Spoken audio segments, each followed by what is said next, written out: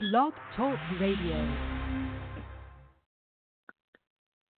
Good evening, everybody, and welcome to Talking Circles. I am Clayton Caldwell with Philip Matthews tonight, as we'll talk about Kansas Speedway. Denny Hamlin, his 35th career victory, 5th of 2019.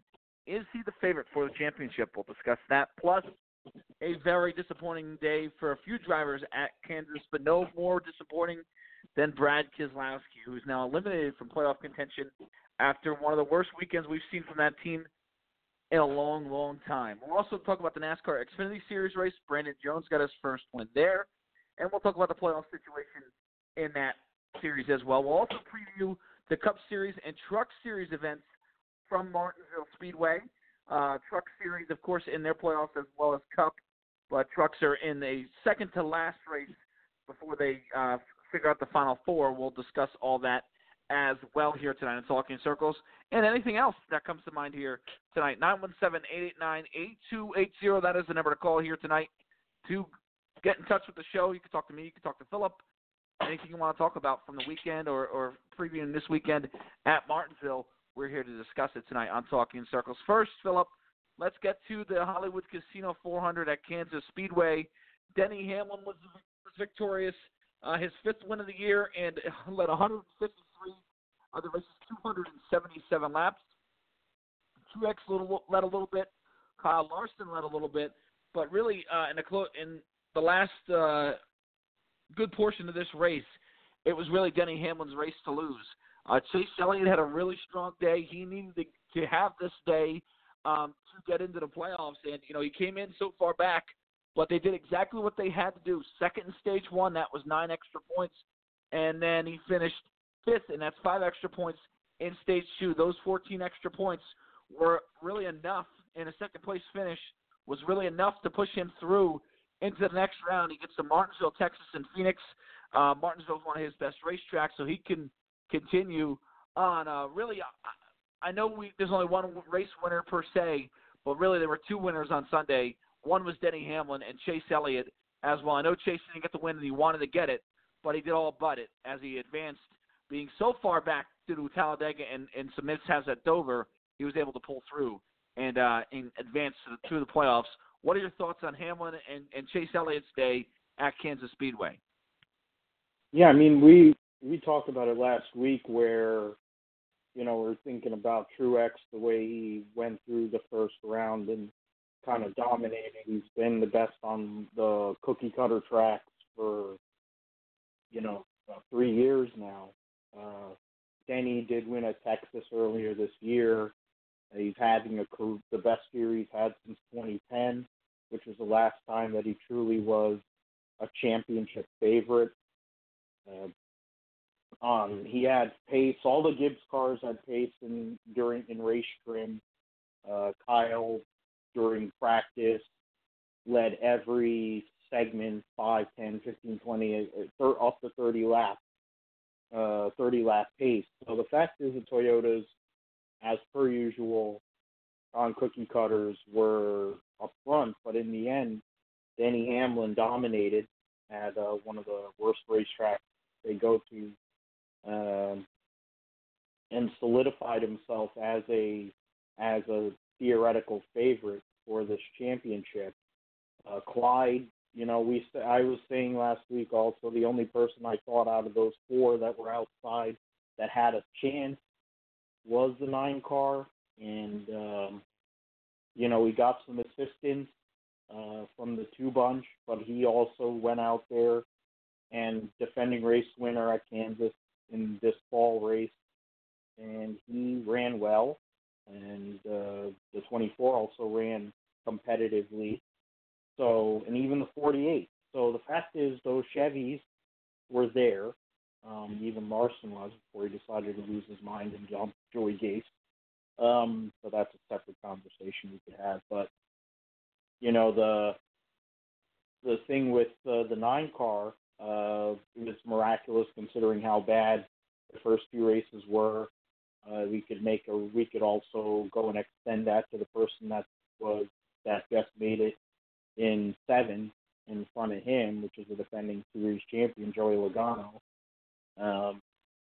for the Hendrick Motorsports team to still be alive after the way that round went, I think we could go down the conspiracy theory alley as well with that. But the fact is, he scored those 14 stage points, basically gave him a shot to dictate, an opportunity. He wasn't beating the 11. He said it after the race. They probably were about equal with the other Toyotas. And then outside of Kevin, the Fords were kind of not there. So really, he had to just be best of the rest.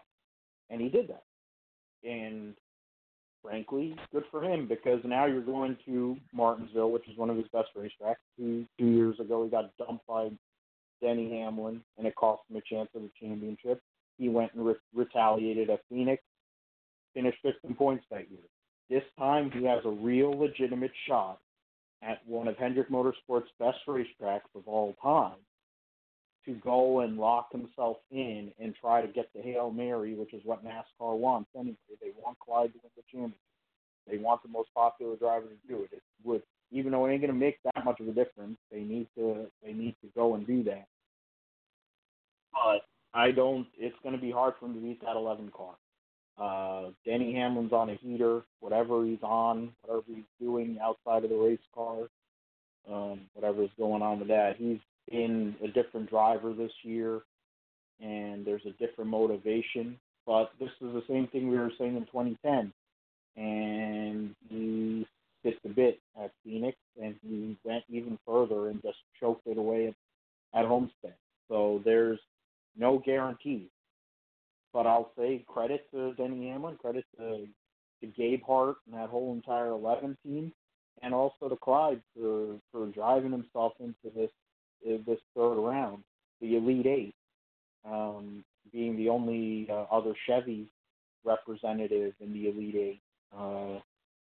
That's good for him, and I think these tracks actually fall very well for him to possibly get himself in with points, too, if it gets crazy. Yeah, and I'll tell you one of the more interesting things about this race was, as you mentioned, the Chevrolet's running really good, but was the fact that, teams had to really kind of debate before this race whether they wanted to trim out their race cars or go with downforce. And it looked like downforce won out here on Sunday at Kansas Speedway. None of the cars that finished in the top 10 qualified in the top 10. The highest finishing car that qualified the best was Martin Truex Jr. in 11th. Denny Hamlin won. He qualified 23rd. Chase Elliott qualified 14th. Kyle Busch qualified 18th.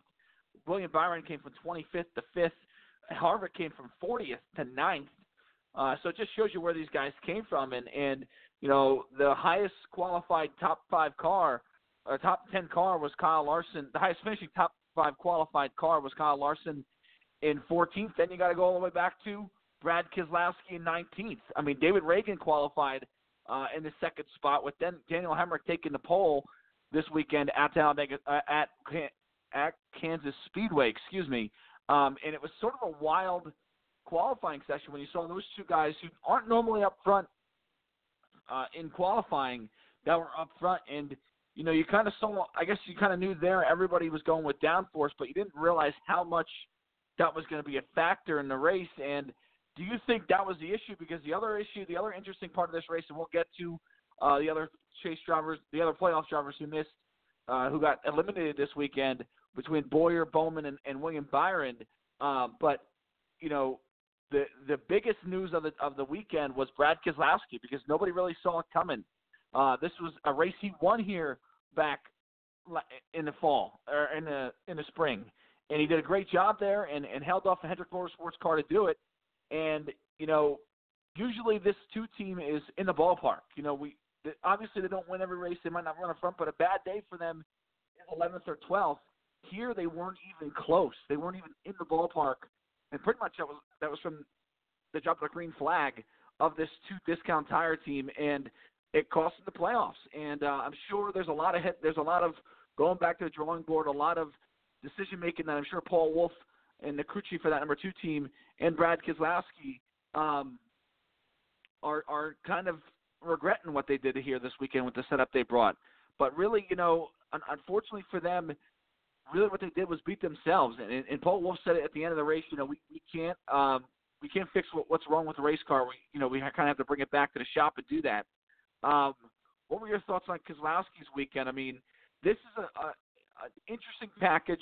This package has grown a lot since we ran it here back in, I believe it was May. It's changed a lot. There's no doubt about it. I think the teams have found downforce. But just the fact that Keselowski went from winning this race back in May to absolutely not even being anywhere close, it was the biggest shock of the day, no doubt about it. And he's the price he pays is he's now outside the playoffs, and he will not be a two-time champion, at least here in 2019. What are your thoughts?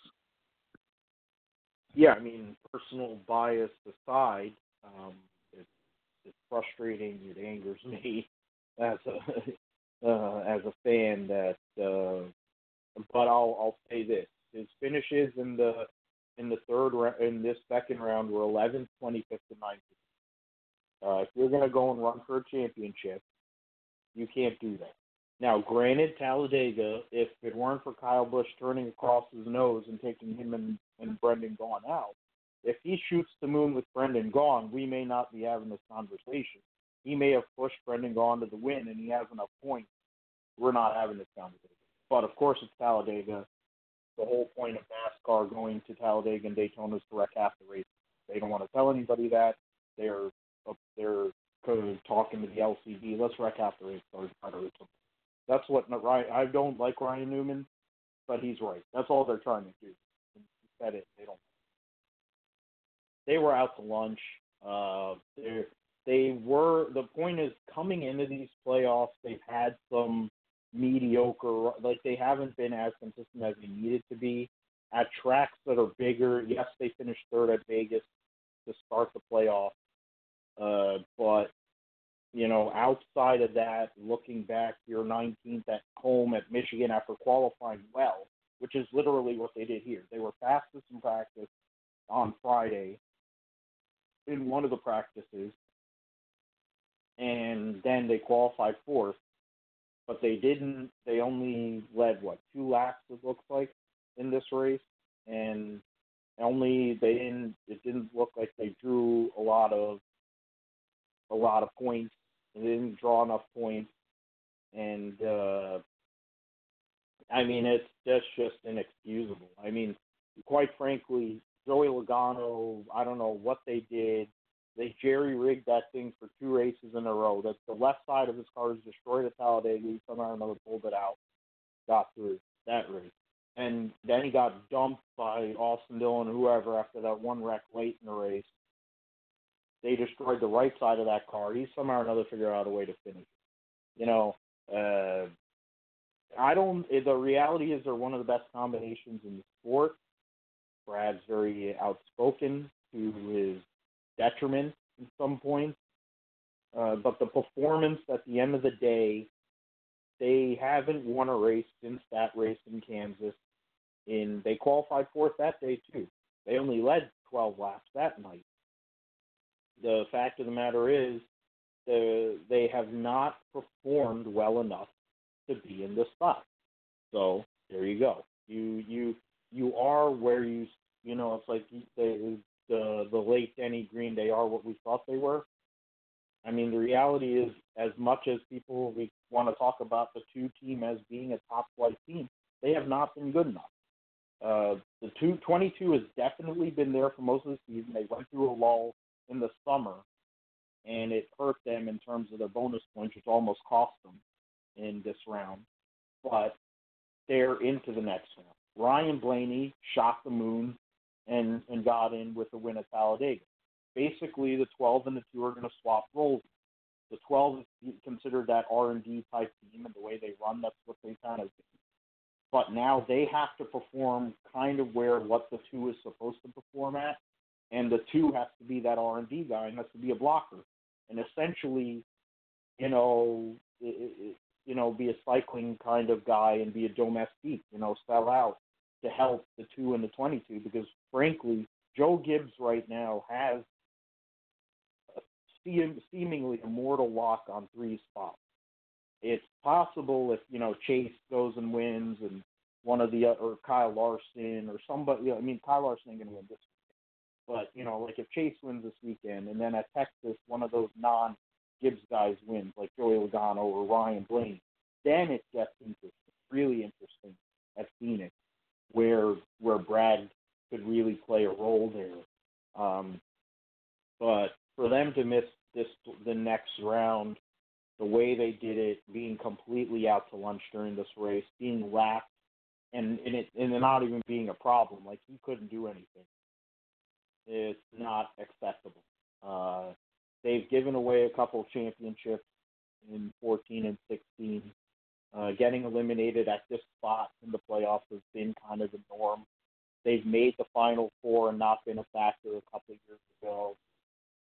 The fact is they're not as good as they have been in previous years, and so they kind of are where they're supposed to be, and it's disappointing.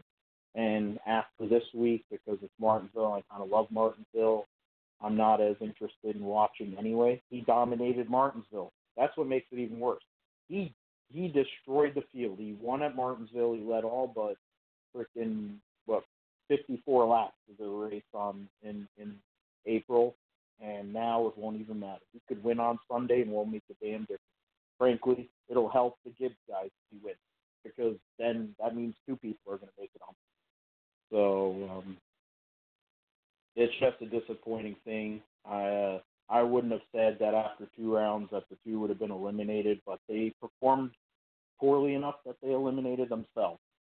So, and he didn't have a whole lot to say either, because they just missed the boat.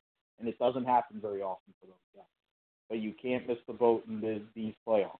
It really, you have to be on. If you're not on, you can miss maybe 1 week, but you really have to be on 9 out of 10 weeks in this playoff format, or else, you're really screwed.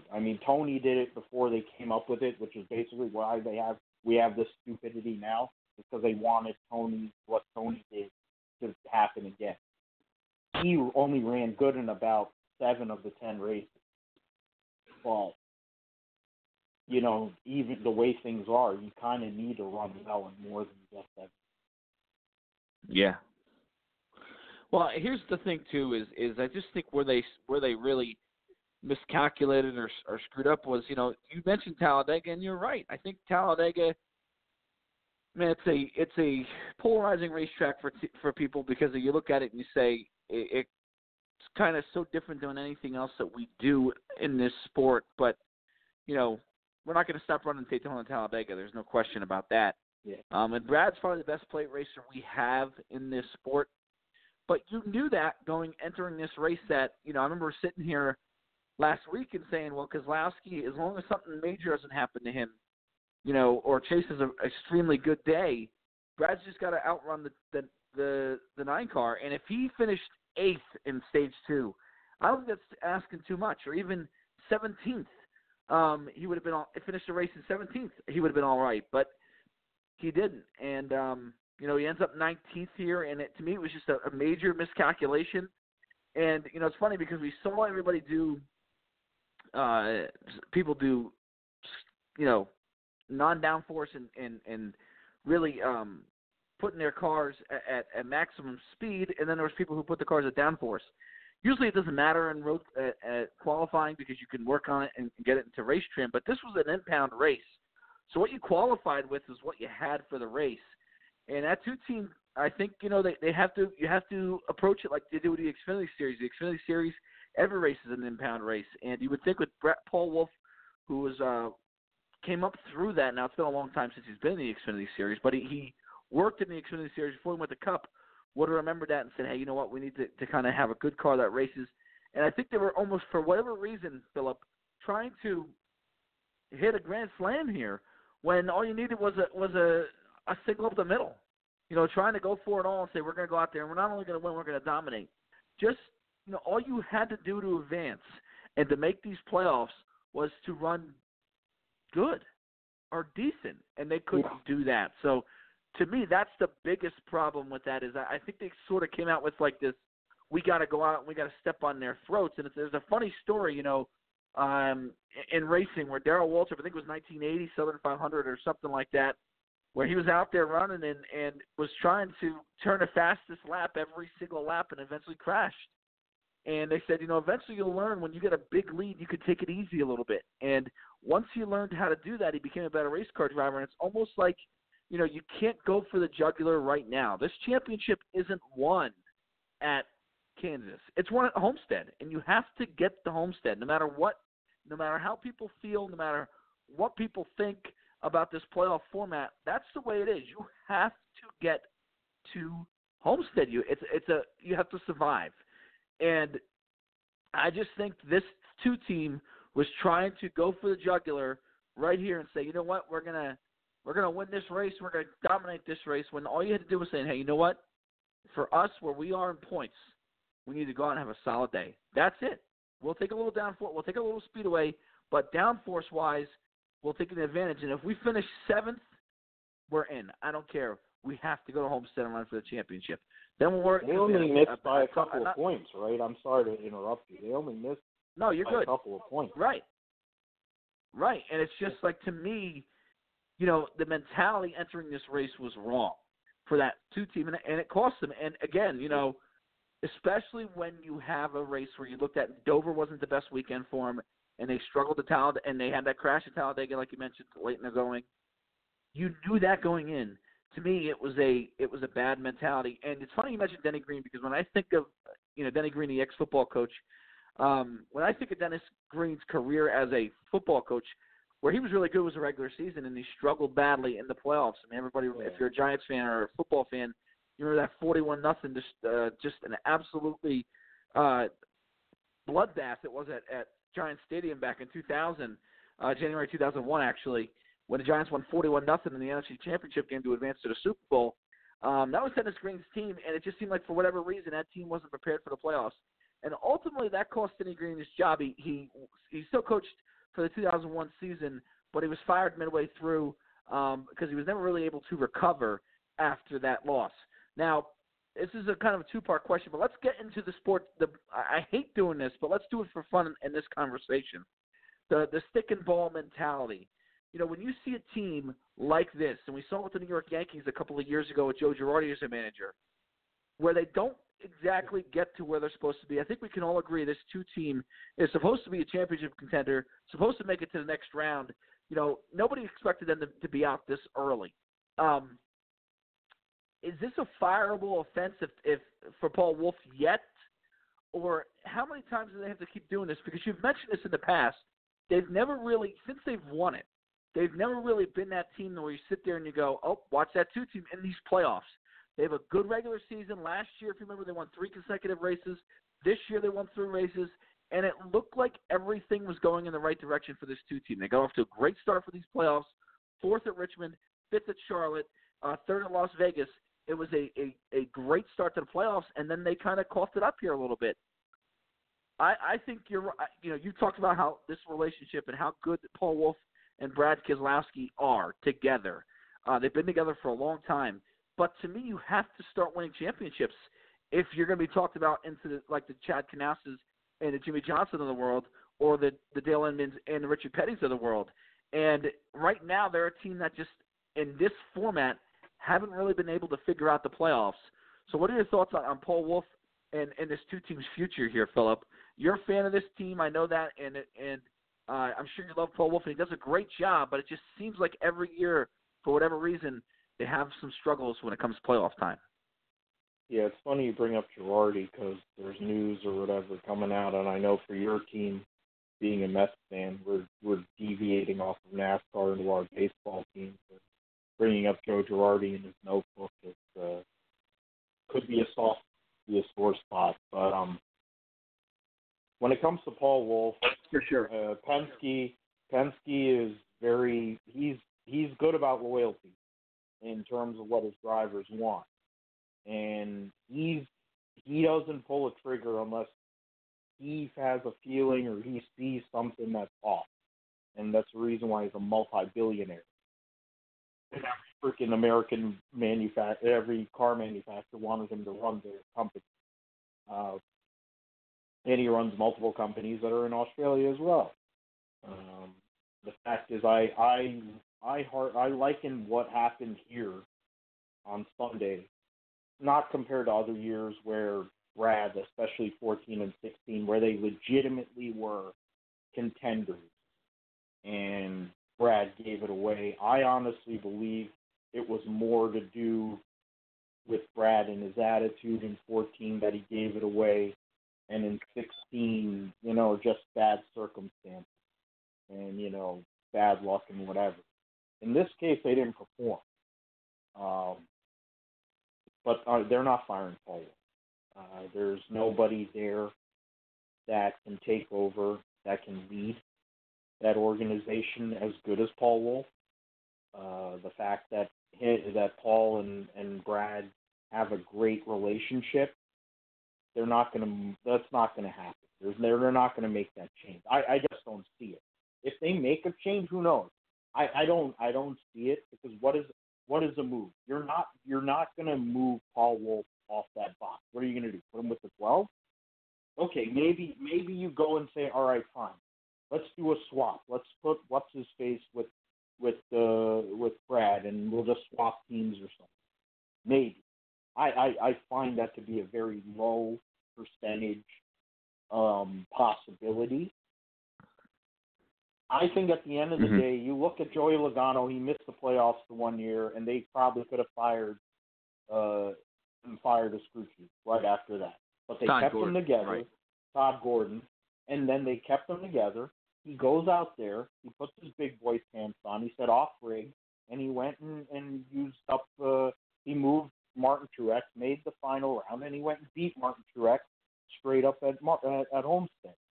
At the end of the day, for all that Joey Logano and Todd Gordon have been through, and the fact is they're the defending series champions, but he didn't move. They really could have made that change at that point. For how many years Todd Gordon? They very well could have. That team, and they didn't.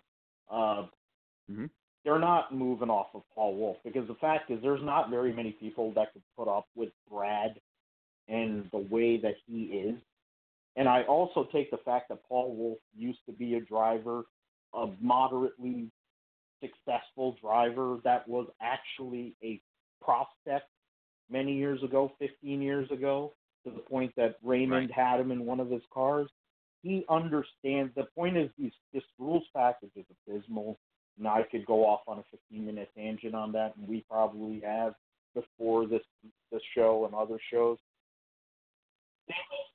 In the end, you have to, and that's the excuse that people who love Clint Boyer, even though the fact is 2 out of the 3 years he's been at Stewart Haas, he hasn't really been that good. They want to blame Bugger Rabbit. I blame the driver. It's a thing. Everyone loves Clint Boyer. The fact is, I think with another year, with this rules package, they always seem to start out fast. And then they kind of struggle. Then they kind of pick up during the start of the fall, around fall, in the fall. And then they kind of lose it. So what it is the fact is Kyle Busch, I don't like him, but he has proven what you need to do. There has to be a consistency, even if you are generally mediocre, which the point is he hasn't been great in these playoffs. People don't want to admit it or don't want to talk about it. He has not been great in these playoffs. But he earned the right to kind of sail through because he won stages. He got the playoff points. He won races. Right. So he's got extra points. When you do that, you give yourself the leeway. And that's how you have to do this. And that's what Martin Truex is doing. So the game that Penske, I know this is long-winded, but the game that the team has to prove and has to go to for 2020 and also for the 12 team, no matter what happens, unless he pulls a Hail Mary and he wins his championship, is you have to focus on maximizing every point, because every point counts. Because now, because of the way that NASCAR wants to do things with these stages and doing whatever, winning stages matters just as much as winning a race. Because in the end, if you win a bunch of stages, look at freaking Chris Bell. We're going to talk about it in a minute, but you can win all these stages. You can basically airmail your way into home. So do that. Go and win stages, win a couple races, go and just manage yourself. Stay out of the way, manage yourself, and you're just going to sail a couple of rounds in. You have to show up in the third round. The third round next year kind of falls a little better even for the two teams. You go and get yourself into ISM, and ISM's a freaking coin. So that's what I think. You just have to work into the mode and focus yourself a little better, and I think they'll be fine. I think 2020 I think Brad, after he has a second kid, he's going to be in a better place. He's going to be like in a mode that he needs to perform. There's a possibility, a strong possibility, unless there see rumors on Twitter. I don't know if it's coming out. Right. That's a whole special thing, but yeah.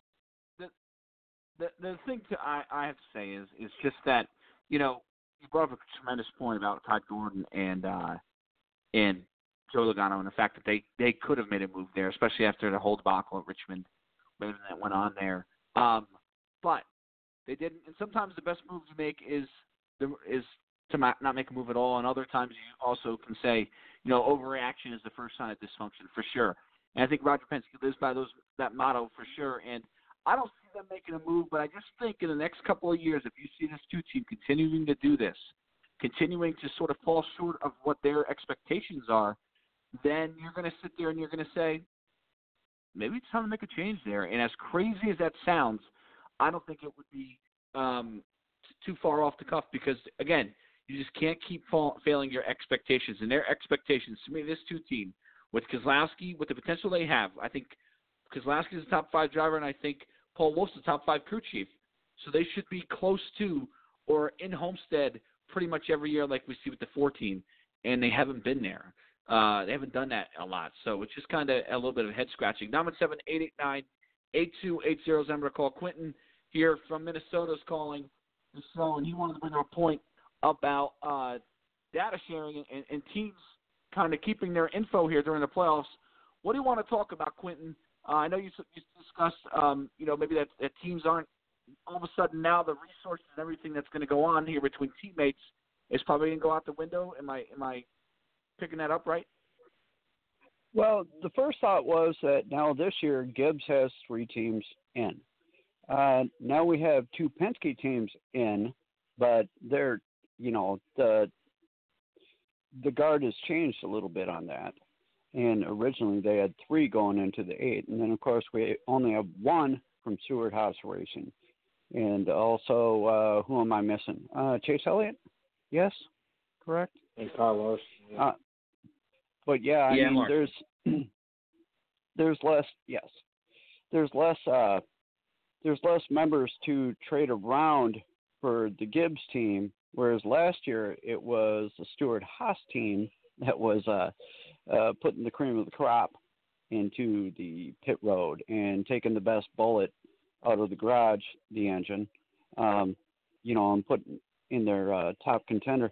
How do you guys think that's going to shake up with Gibbs as far as, now you got Denny Hamlin's back on top, and you got the new guy, Martin Truex, not really a new guy. He was in there too last year, but how would you guys,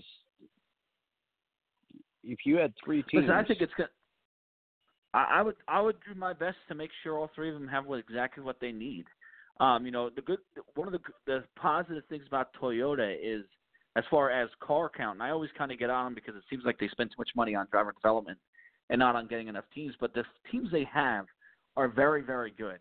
They have 5 teams, and all 5 of them made the playoffs this year, and they're very, very good. So you don't have to worry about one team really being way below somebody else. I think all these teams pretty much work in unison in the Toyota camp and with data sharing and all that kind of stuff. And really what you look at is the crew chiefs of that team. I think why Martin Truex Jr. is part of the reason why he is where he is because he's got Cole Pern, who in the garage area is a top 3 crew chief. Denny Hamlin this year. Sir. Last year wasn't nearly – in the last couple of years he wasn't nearly as good. This year he's got a new crew chief. Bam, he's taken off. Adam Stevens with Kyle Busch. Kyle Busch talks at nauseum how great Adam Stevens is there for him. And that's the thing that is underrated is and we kind of what we were discussing about with Keselowski and Paul Wolf was that's the magic to me. The relationship between a driver and a crew chief, the way they can communicate with each other, that is the magic. That's what Jimmy and Chad had all those years. That is where you win those races. I really think it is. And whether it comes down to, the conversations they have on Mondays in the department meetings or during the races saying, hey, you know what, here's what we need to do better. That's where the magic is. And if you can find your guy, you can find your crew chief, you're going to go up there and you're going to compete. Harvick, every single year since he's been at Stewart-Haas, has been up there because he has Rodney Childers. He never had a crew chief anywhere close to Rodney Childers at RCR. It's not like Kevin Harvick all of a sudden just learned how to be a championship race car driver. He's always been a championship race car driver. He just needed the best crew chief to bring it out in them. So to me, especially from the Toyota camp, and I'll ask Philip this, especially for the Toyota camp, I think they're pretty much all one team working in unison.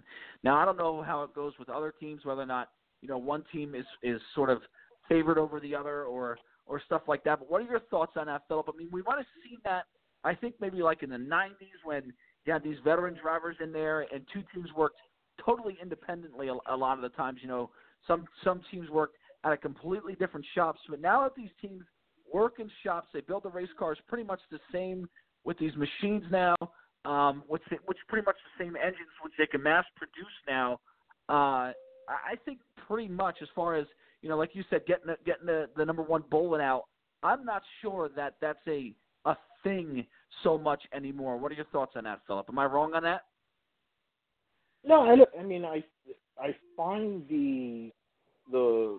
it's a good point brought up in terms of, we're bringing up here in terms of the Joe Gibbs guys.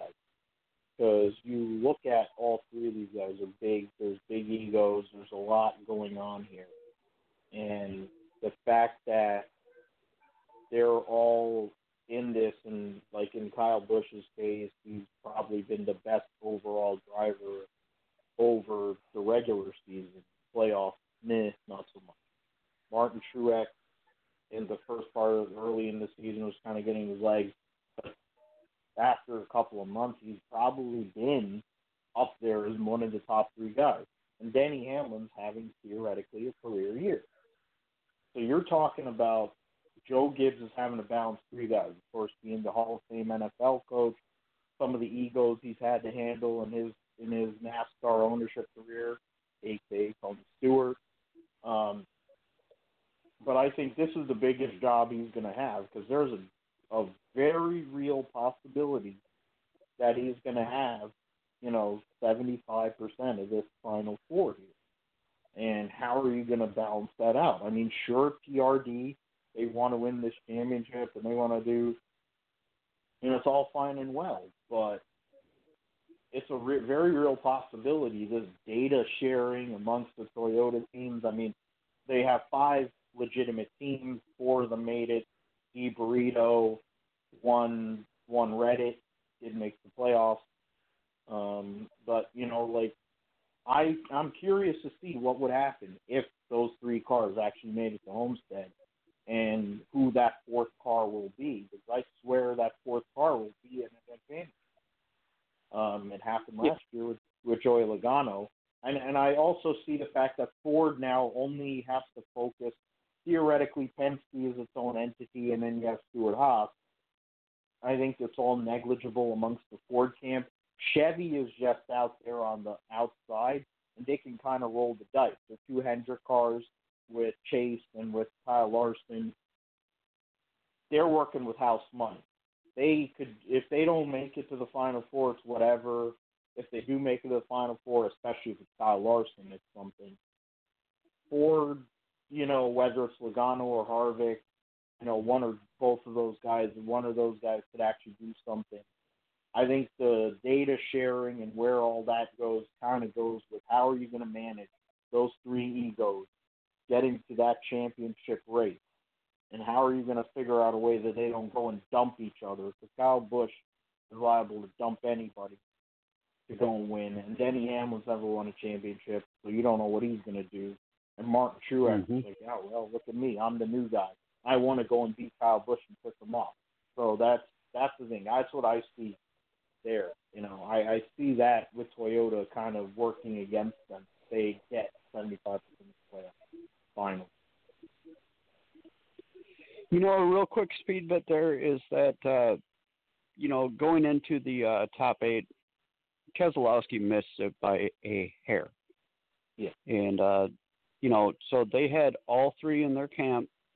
You want to add the 21? Well, I don't right now, not this year at least. That I don't think, because when you look at his finishing and how little he missed it by, my God.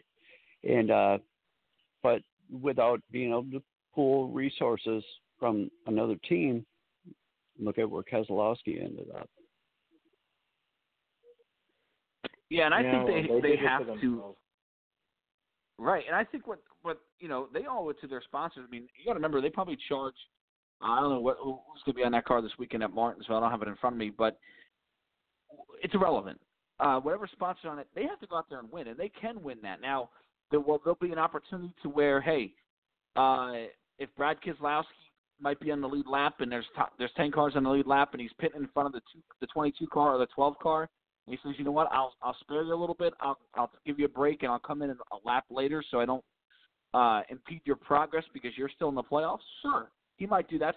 That's gamesmanship, but I don't think that 2 teams going to forfeit anything. Now they might also do a long run in a practice session. I can totally see him doing that to where they'll say, hey, you know what, we'll be this kind of the scapegoat in practice. Whatever, we'll do an R&D session. Whatever you guys need us to do in practice, we're going to do that. But when that green flag drops on Sunday, I don't think they're going to sit there and go, okay, our mission is to get the 22 and 12 to victory lane. Their mission should be to get the 2 to victory lane and capitalize on this because they're going to be in an opportunity here in a year from now. That's 2 car with where they are every year.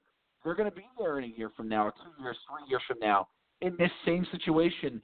And you want to act and have the mentality of we can go to Martinsville and we can win. We can go to Texas and we can win. We can go to Phoenix and we can win. And have that mentality of win, win, win. I don't think that would do anybody any disservice if they do that. So there certainly will be some gamesmanship there, I think, as far as Keselowski helping out his teammates. But when that green flag drops on Sunday, I think Brad's going to try and go to victory lane. I think that's the only option they have. I would.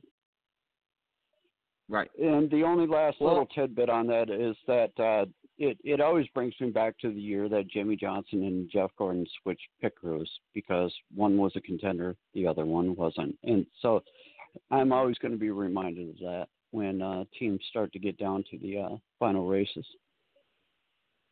Yeah, and that again, I mean, I wouldn't be surprised if a team does that if they feel like the 2 pit crew is a little bit better than the 12 or the 22 and vice versa. I wouldn't be surprised to see that something like that happen going in the Homestead. I wouldn't be surprised at all to see that happen. I think that's kind of the perk of being a 4-car or 3-car operation over there at Team Penske. So it's going to be interesting to see how they play it out. I mean, I'm sure there's no doubt Brad and that organization and that team is very, very disappointed with how their run came out. And you talked about it. You're right. They missed by just a little bit, but that whole race at Kansas, I mean, they just from start to finish, they should be disappointed with how they performed because it was a disaster from start to finish for that team. But Quentin, thanks so much. And when is your show on? You want to talk about your show quick? When is your show on? I'm taking tomorrow off because I'm going to be doing a show with a guy out in Spokane, Washington. But nice. I'll be back on Speedway Anywhere on blogtalkradio.com on Monday at 7 p.m. my time, 8 o'clock your time. Great. Yeah, we'll certainly tune in there, and anybody that's listening to this show want to tune in there, certainly do so. He has a great show there, Speedway Anywhere, on Monday nights at 8 o'clock Eastern Time. That's Quentin Reed, who shares the Blog Talk airwaves with us here in motorsports is concerned. But what about the other drivers, Philip? As far as the other 3 who got eliminated before we move to the Xfinity Series, I want to preview Martinsville here quick before we get out of here. Bowman, Boyer and Byron. I think, when we kind of looked at last week and talked about what they needed to do, I think everybody pretty much knew they were going to miss. I thought Byron put up a really good fight. He had a good strong race car all day long there on Sunday at Kansas. Boyer was kind of what he was all year. They don't really run great, but they run okay. He was a top 10 car, and he's really a top 10 car all year.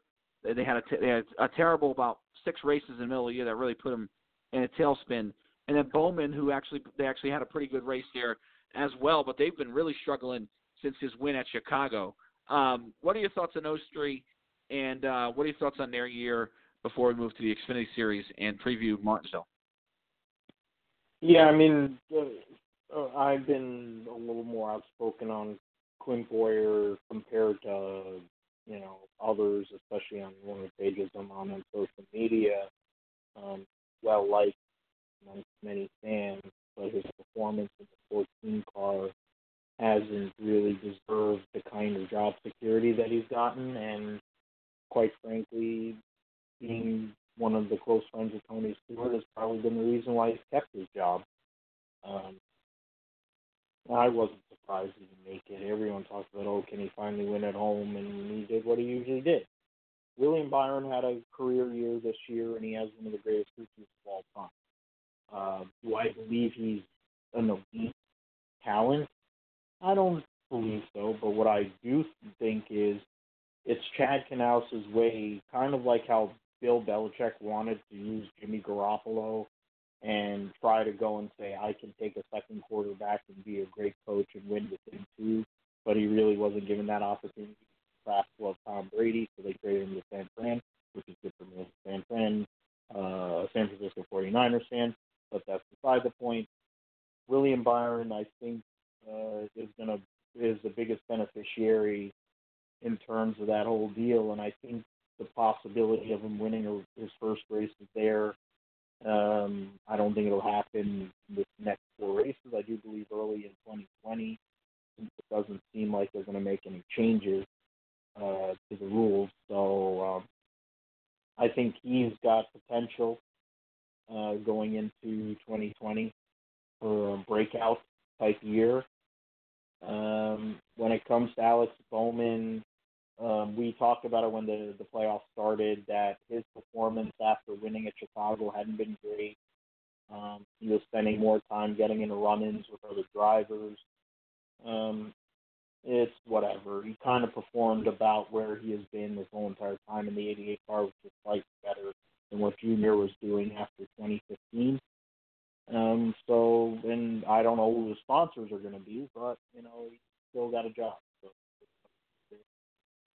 and I guess we'll see what happens with that going into next year. Yeah, and it's going to be – I think the big thing for Chevrolet is going to be to see what they can do with this Camaro, whether they're going to change the nose on the front nose on it or not, or they're going to have a completely new car for 2020. There's been some rumors about both of them. So it's going to be interesting to see what goes on with Chevrolet and see if they can get themselves a little bit more competitive. NASCAR XFINITY Series Kansas Lottery 300. Again, I want to go over this briefly. It was a win by Brandon Jones in his first career XFINITY Series victory, driving for Joe Gibbs Racing. Tyler Reddick was second, Chase Briscoe third, Michael Annett fourth, Justin Allgaier fifth, and it was Clements, Haley, John Hunter Nemechek, Ryan Sieg, and Ross Chastain rounding out the top 10.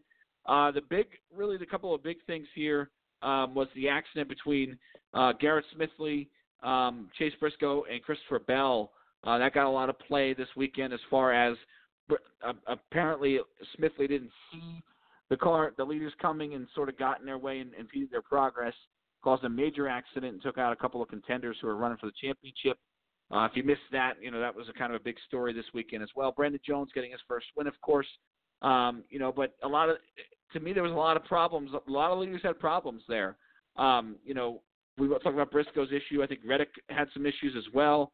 So Brandon Jones was sort of the survival mode, and he was able to pull it off and win, get his first career victory. And you look at the playoffs here quick. Right now it's Bell, Custer, and Reddick, and they're way ahead of the rest of the field. And Allgaier's fourth, 47 points back. Reddick's he's 35 points back at Tyler Reddick in third. So those three should make it to Homestead, no problem, unless two other drivers win here at it's going to be next weekend's race. They're going to run Texas and then Phoenix for them to end their season before they go to Homestead. And then you have Chase Briscoe, 5th, Michael Annett, Noah Gregson, and Austin Cindric sitting out right now so far outside the playoffs. As Cindric had a rough day. He got into it with, I believe it was John Hunter Nemechek there as well on the racetrack. So a tough day for him as well.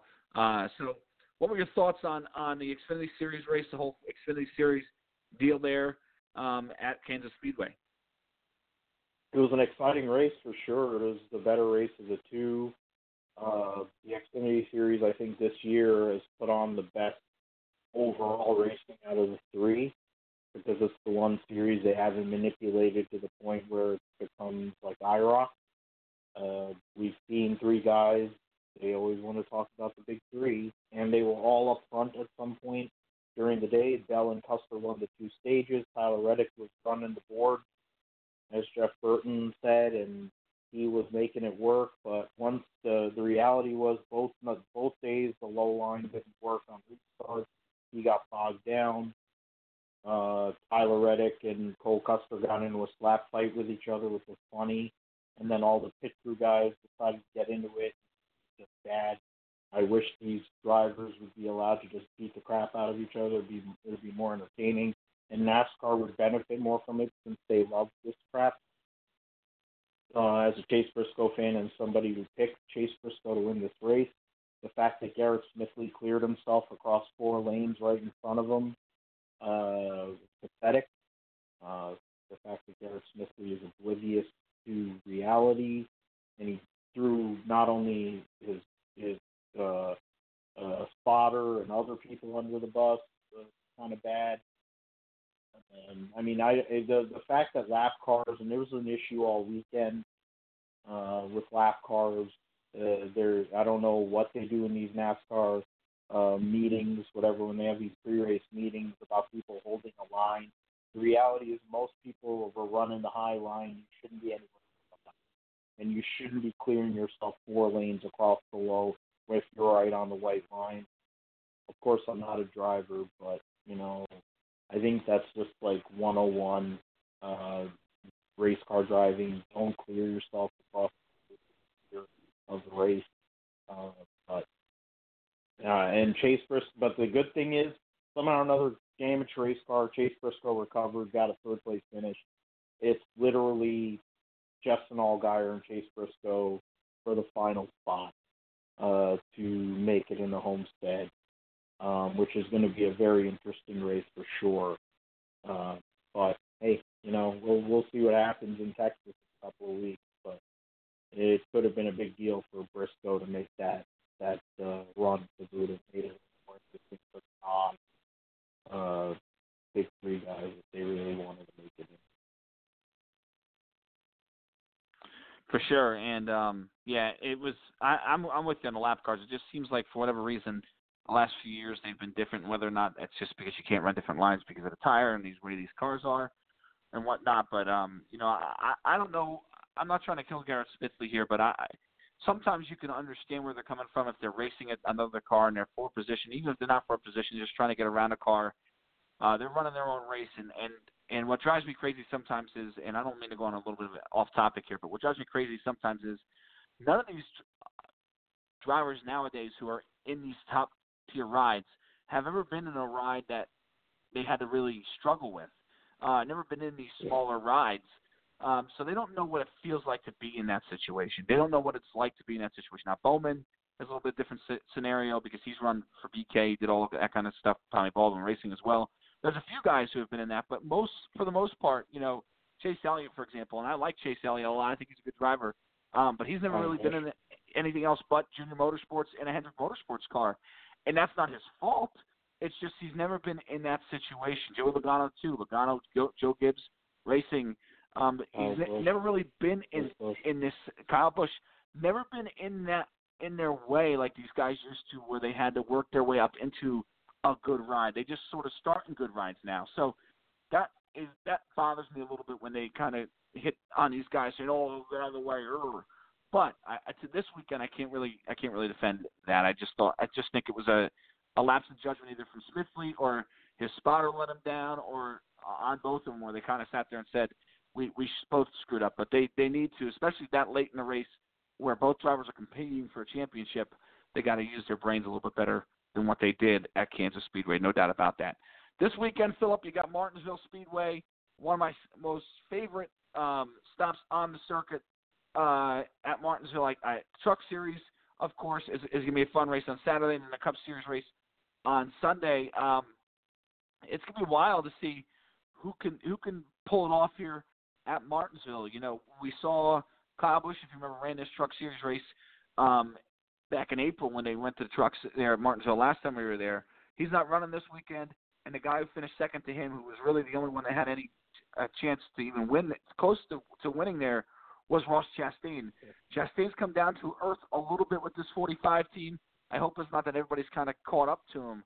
But he should be a factor this weekend as well. What are your thoughts on the Truck Series race here quick, the NASCAR Hall of Fame 200 from the Martinsville Speedway? Yeah, I figure this is the spot where Ross locks himself into the Final Four. The way that 45 team has performed on the flat racetrack, no matter the size, I think they've been the best team in that segment. So I think this is the spot for him and Phil Gould to pay it off and get themselves in. I'm sure Spencer will be happy with that pick. But outside of that, I mean, Crafton hasn't won in a while. Can't count outdoor sports. They always seem to be there. Donnie Slaughter's one of the best there. You can't count out being on the course with the 24 with Fred Moffitt. But I really do believe this is the spot where Ross Chastain knocks himself in. And even if he doesn't, I think he doesn't lose anything. He puts himself into a better position to where if he goes to ISM, he can go and do it there also. So that's my take on Martinsville status. Yeah, for sure. I think this Truck Series is always a fun race because you see some drivers who are young kids. There's kids from Freehold, actually, running in a 30 truck this weekend. It's Danny Bond, who his dad's a modified driver. They've been around, and so is his grandfather. They've been around forever. So kind of cool to see all that going on there. That's one of the things I look forward to at Martinsville is who's these young kids that I've never really seen before.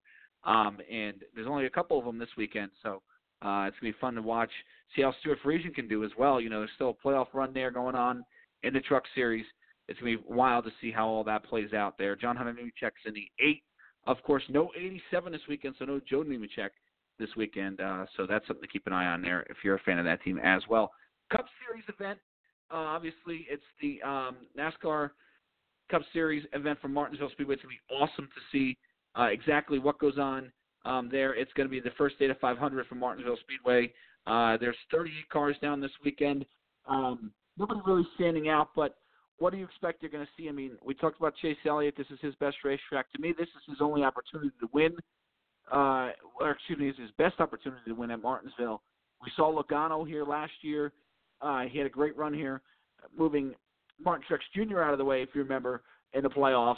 He won here. He always runs good here. Truex runs good here, obviously. A lot of these guys come from a short track background, Philip. So really, it could be anybody's race.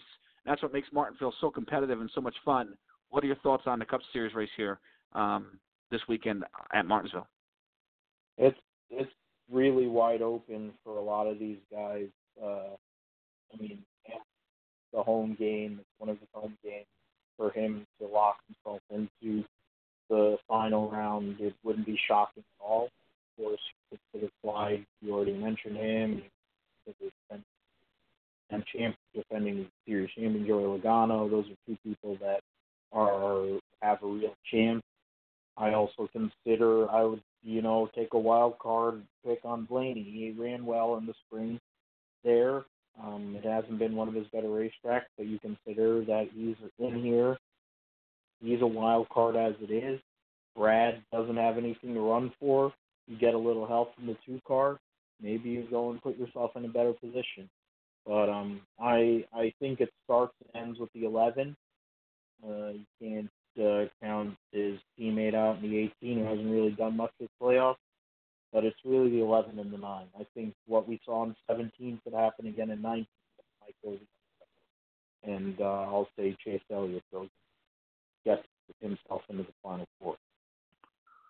And it's going to be fun to see who can compete for a win this weekend.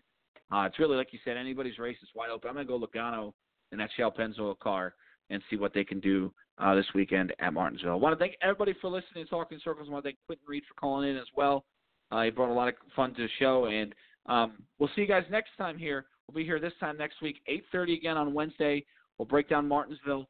We'll preview Texas and talk about all the news in between, if there is news in between here on Talking Circles. Good night, everybody. We'll see you next time.